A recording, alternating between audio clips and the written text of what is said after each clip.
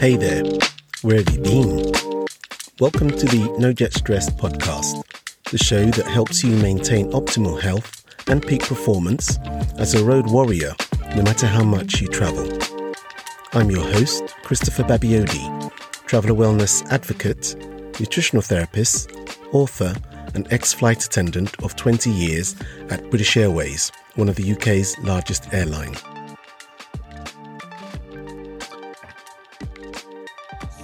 Welcome back to the NoJetStress podcast, and today's guest is Andy Cairns, who is the co-founder of RAVL, and we're going to be talking about all things mental health and social as it pertains to business travel.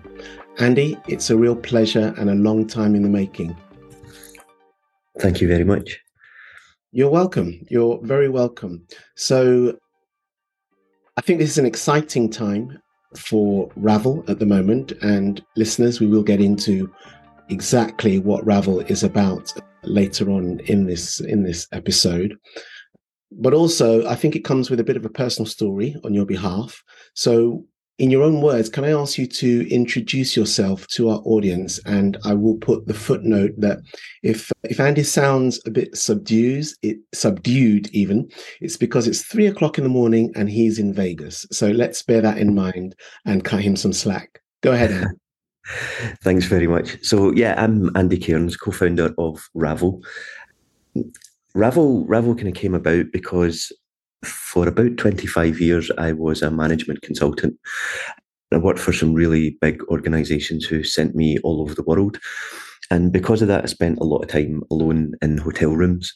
So once the meetings or the workshops were finished, sometimes I'd go out for dinner with the clients, sometimes I would go back to the hotel on my own. And it was kind of a lonely existence, life on the road. Don't get me wrong, I wouldn't change any of it. I really enjoyed my days as a road warrior, but it probably wasn't great for my mental health.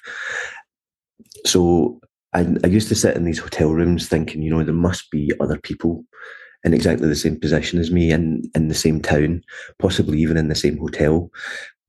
They just want to get out and meet people, and rather than sit and watch television and have the terrible room service burger, go out and have conversations and possibly, create new partnerships, work with each other. And there just wasn't really a way to find out who these other people were. I tried LinkedIn, but LinkedIn is really good when you want to find people who live in a certain place. But when people already live there, they tend to have their own things going on and might not have the time to come out and have a drink or a coffee. So I basically created RAVL to scratch my own itch. So RAVL is essentially a social network that helps business travellers connect with other humans while they're on the road. And we do that by having a profile for our members with your interests and what you do for a living. And then when you put in your trip details, so let's say I'm going to be in Las Vegas from Monday to Friday, it will then match me up with other business travellers who are going to be in the same place at the same time, hopefully with the same interests. Great. Okay, so you've touched on a couple of things there in summary, which is great, but I want to try and dig a bit deeper in terms of this road warrior lifestyle culture. I'm going to try and put you on the spot here and ask you specifically, Is it healthy or unhealthy? I think it's both. I think it's healthy in that we have this amazing life of meeting people from different cultures, different backgrounds. We do, as much as people complain about, all you see is the inside of a meeting room, if you plan it right, you do actually get to see new places. Okay, those new places, it might be Manhattan or it might be an industrial estate in Germany. That's the luck of the draw. But we do get to experience new things. So I think that is very good for us. It helps expand your mind. It helps you think of things in new ways. But then the flip side of that is we tend to be unhealthy when we're on the road. We grab the first piece of food we can find, whether it's the healthiest option or not. Usually in my case, not. We tend to shut ourselves away. So, as I said, after the meetings are finished, it's normal just to go back to the hotel room and not connect with anyone. that can be really lonely and detrimental to mental health. Or we work too much. You don't have the things that you need to do at home. You don't have the laundry. You don't have the social interactions to distract you. So what you tend to end up doing is working until you fall asleep. Yeah. And that's not good for anyone. It's good for the manager, probably. But in the long term, it's not good for us. So I think it's a mixed bag. But in order for the unhealthy stuff not to take over, you need to take action. If you just let being a road warrior happen, I think that is an unhealthy lifestyle. And that kind of like brings me on to the second part of that is, I guess RAVL in a sense is partly out there also to help people address this idea. I mean, it's not that it hasn't been around before. It's just that so few people have spoken about it before. This idea of work-life balance, as well as the idea of leisure travel, which some people particularly hate, but it's the idea of being able to, right, you're one of those. Okay, you're one of those. Let me just clarify, I don't mind the concept. I think it's great that, while you're on a business trip, you add in more things just for you personally. I just hate the word pleasure. For some reason, it grates on me. Fair enough. Work-life balance, I shall try and stick to when I reference it in this conversation. But with the pandemic and people reassessing priorities in life, I think that's come more into play. And therefore, that makes this a particularly good time, I would suggest, to be, looking for that itch that people want to use, that people want to scratch, using something like RAVL. So is there a particular type of business traveler that you are looking to, or is it pretty much? I know they say if you want to solve a solution, one, you can make it so personal as you have yourself, and it's an itch that you've experienced yourself. But is there a particular type of traveler you think this will appeal to? Looking down the profiles that we've got in there at the moment, we really have a mixed bag. I was kind of expecting people to join up who were probably more towards the beginning of their career. Interesting. The rest of us kind of get a bit cynical and actually really enjoy a night in the hotel. Can I ask why you thought it would be that demographic that would be particularly interested? I think it was just an assumption that I had made. I think most of my business travel was when I was younger, and that's when I felt the loneliness the most. Right. Because I had a really good social life at home, and then when I was going on a business trip, and sometimes my projects could last up to 18 months, so I would be flying out from Heathrow on a Monday morning at 6:30, going to somewhere like Amsterdam, and then getting the train up to The Hague and coming back on a Thursday night. And while my friends were out having dinner with each other during the week, I couldn't join them. Right. So I really felt that then. Whereas now that I'm a bit older, as I said, a night in a hotel away from the children is actually quite well sometimes. Not all the time, but, sometimes. And I think we kind of grow accustomed to it. So we're more able to handle it. Or maybe just the damage has been done and we're used to it. But yeah, just assumed because a lot of it is to do with socializing. We want to connect people in a social way. And that just in my mind always makes me think of younger people younger than me. Okay, interesting, because at the same time, I've seen certain type of research that suggests that the younger demographic are in actual fact more in search of that work-life balance than perhaps people who are more seasoned travelers. And I think it also speaks to the idea that these seasoned travelers pretty much get into a routine that they're comfortable enough with, and therefore, as you said, the damage is done, I guess, and therefore, what else?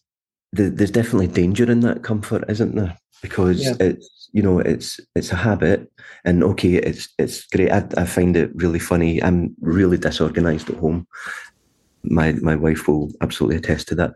But when I go on a business trip, I pack really efficiently. As soon as I get into the hotel, I've got my routine that I, unpack and put things away. I don't leave things lying on the floor like I do at home.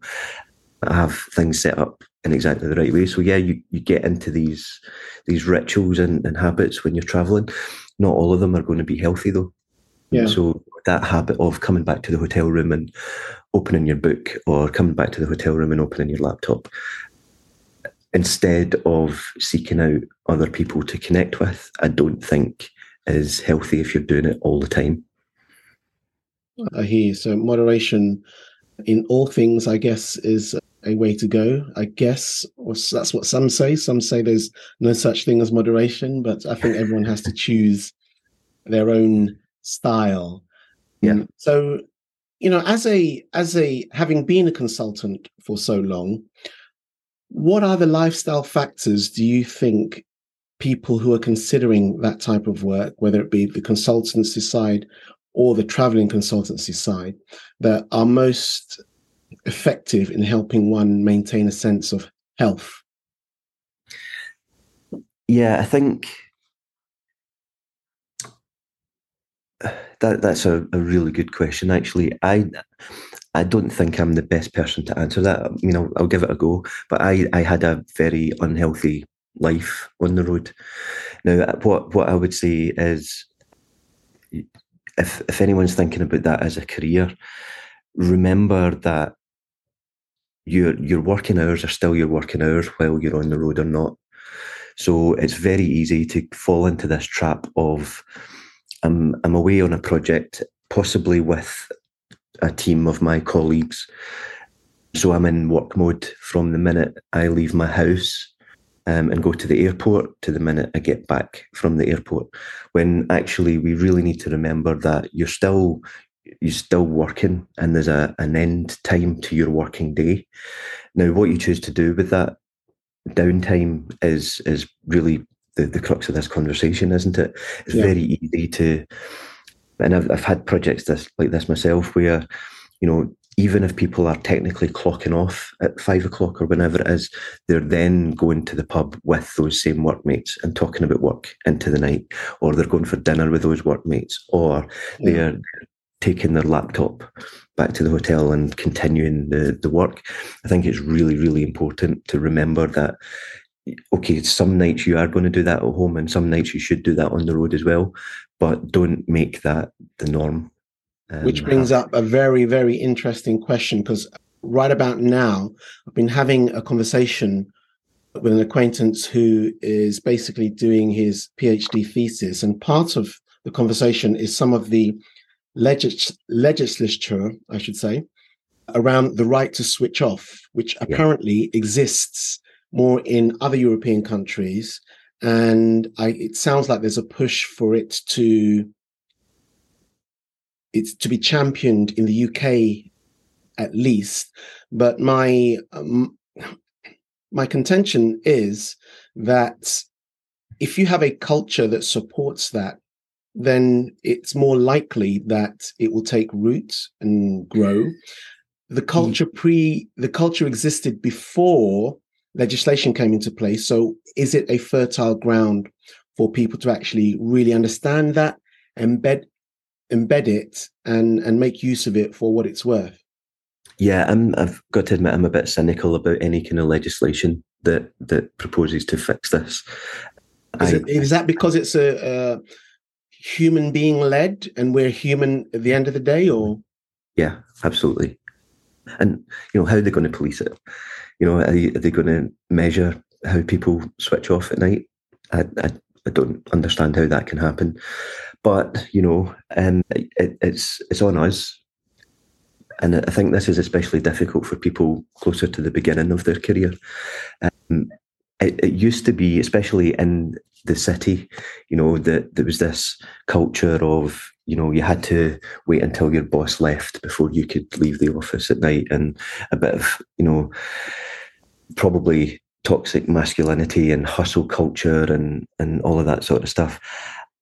I think if you're working with the big city firms now, they're really clamping down on that. Right. I think HR are winning the battle against these toxic managers that expect people to be available 24 hours a day. Right. That's certainly what I'm seeing. I'm sure there might be someone listening who's in the thick of it and hearing it from the other side.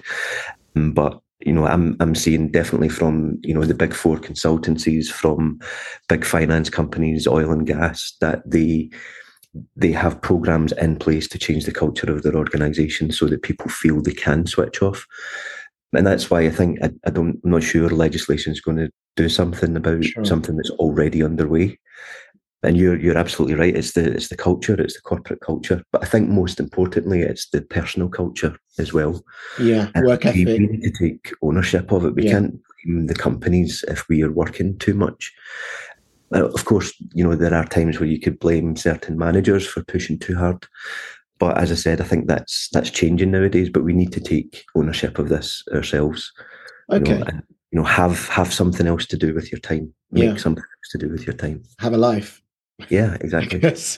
Yeah, a bit tongue in cheek there, but yeah, we know what we mean in that respect. Absolutely. And that kind of like links nicely to the conversation about mental health in the workplace. And I'm sure it's not lost on you that in the UK now, from the 15th of May to the 21st of May, it's the Mental Health Awareness Week. Yeah. And I've had guests on the show before who've talked about their perspective on mental health and things that they see.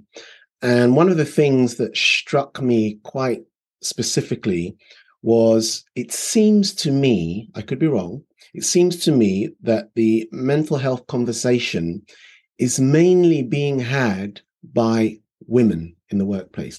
I don't see a lot of male role models talking about mental health, or is it that they're talking about it in a different way? I see the toxic masculinity effects bleeding into mental health and stuff of that nature, but I don't really see that many male role models. Or should I even go that step further and say men who are vulnerable enough to show that side of themselves in the workplace so they could stand as role models and other people can feel secure enough to talk about what's going on for them? What do you see?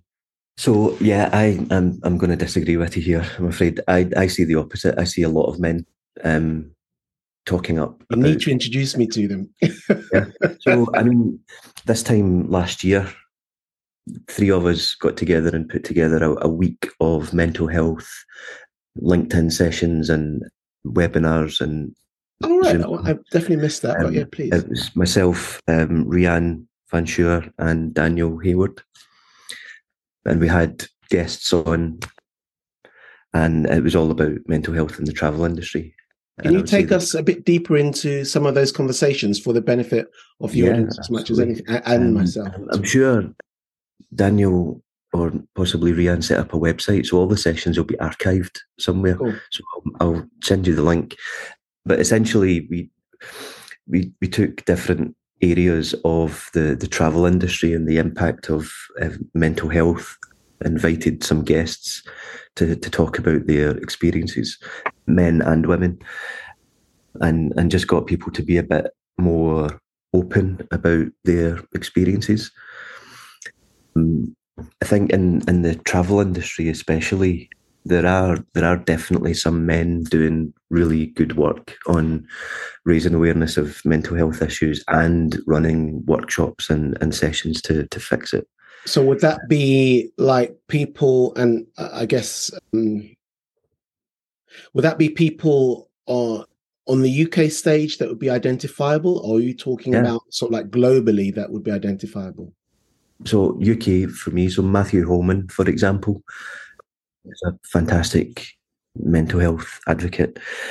I think even outside the travel industry, I'm in my feed on LinkedIn, I'm seeing a lot of men talking more about mental health. So I'm involved in a lot of startup founder communities, and that's a really stressful environment. And there are a few people, and I think mainly men actually, that talk about it, talk about their own struggles with it, encourage people to talk about what they're going through. and we help each other out. I think, again, going back to the big four, I'm definitely seeing more men involved in the conversation, doing webinars, posting on LinkedIn. And I think I'm in two minds, actually. I think it's really important that we talk about this. I also think it's really important that we don't oversaturate the conversation about it. I've seen people,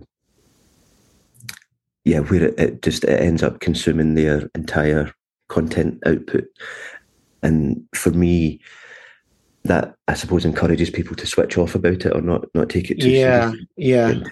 There's good work being done, but I don't know, is it about less talk and more action that then becomes the driver, as opposed to let's just talk about it and bring it into awareness? I kind of like the idea of there being a week where people can throw a bit of focus on it.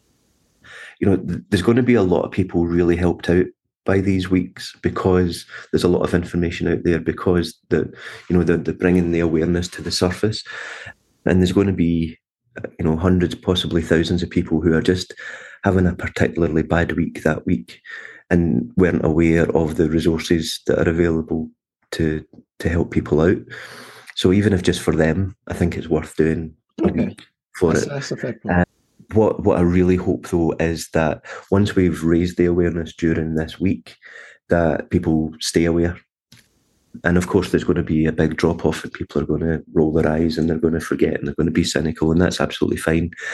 But if we can, just make it so that, I don't know, people remember that there are places that they can go to for help after the week has finished, or maybe remember that your co-worker might just need you to ask how you're getting on and actually wait for a proper answer.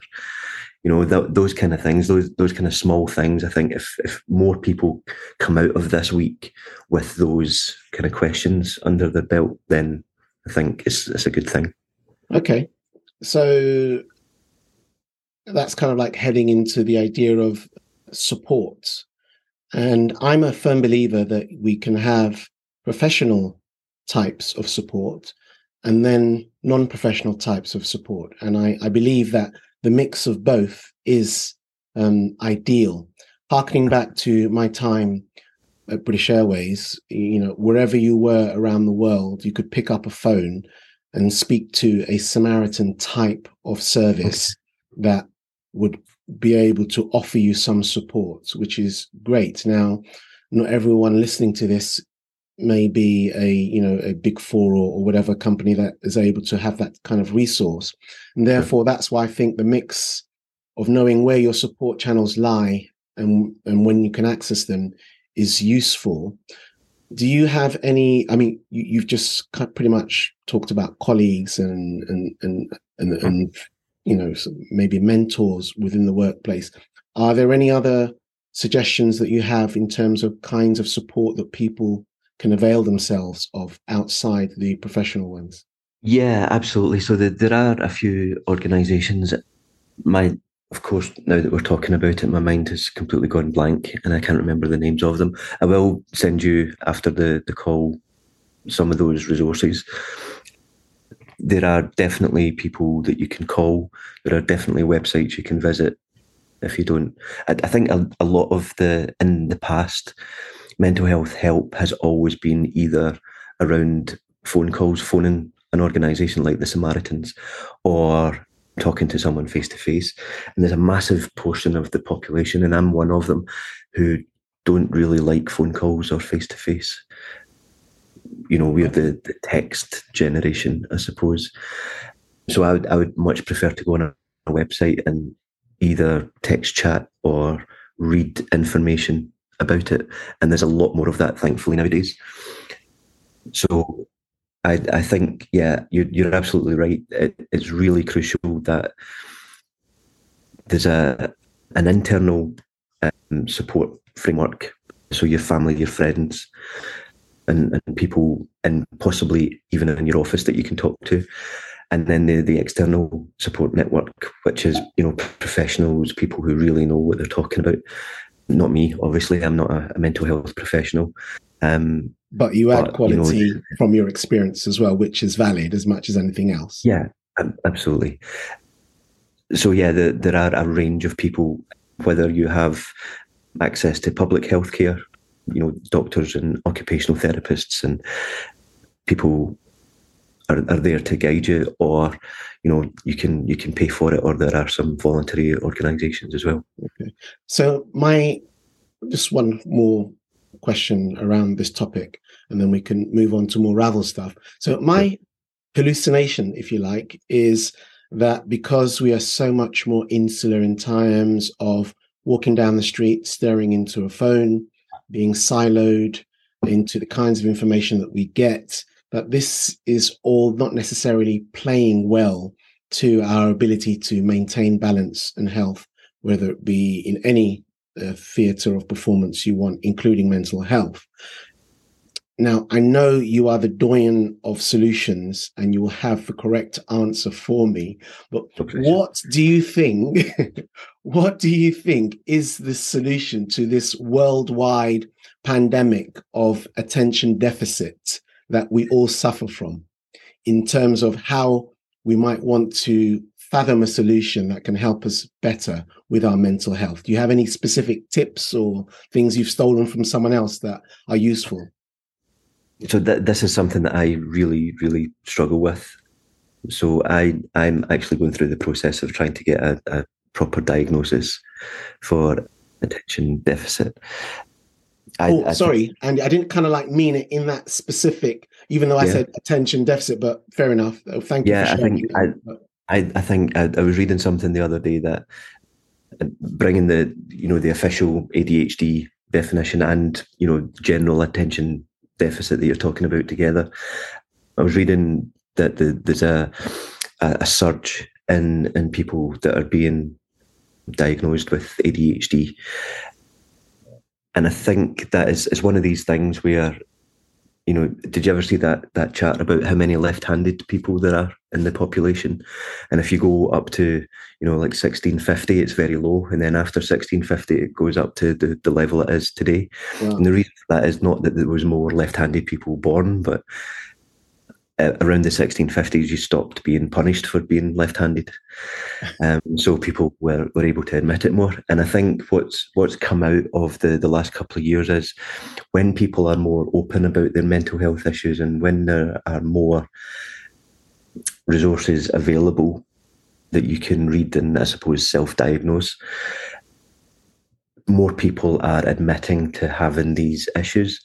So I think in general, more people are admitting that they can't quite focus on things, that they're no longer able to read a book back to cover, the way they used to. Yeah. I don't think necessarily it's a new thing. I think there are just more people talking about it. Now, as for the magic bullet, I'm really sorry, but it doesn't work that way. It takes hard work. And I think, we were talking earlier about, the routines and the habits. One of the reasons I have my travel routine is because I need that just to stick a pin in the ground, right, to say, I'm on a business trip now. I can't just go into the hotel and lay down in the bed because I won't get back up again. I can't just leave my stuff all over the floor because I'm going to have to pack my suitcase at the end of the time, and I'll be rushing about and I won't be able to cope with it. So having routines for everything, I think, helps focus your attention, or at least it does with me. And that doesn't come easy, unfortunately. Right. As a solution. Fair enough. But I think that's a key in itself, in as much as the habits and routines, perhaps a starting point to corral the attention and these other habits that we have that we may find useful in certain situations, but not in others. So I think there's value in that, and I'm quite appreciative of that. Okay, so that's definitely the mental health piece. I think we're going to go through more in depth about RAVL. You can tell us about the exciting things that are happening in terms of RAVL, and then maybe give us a sneak peek into how it's coming along. I know there's a beta. You've launched a beta, yes. And then how that social aspect of it plays into RAVL, as well as the specifics of what's going on in Vegas right now, where you are. I can't tell you that. Oh, come on.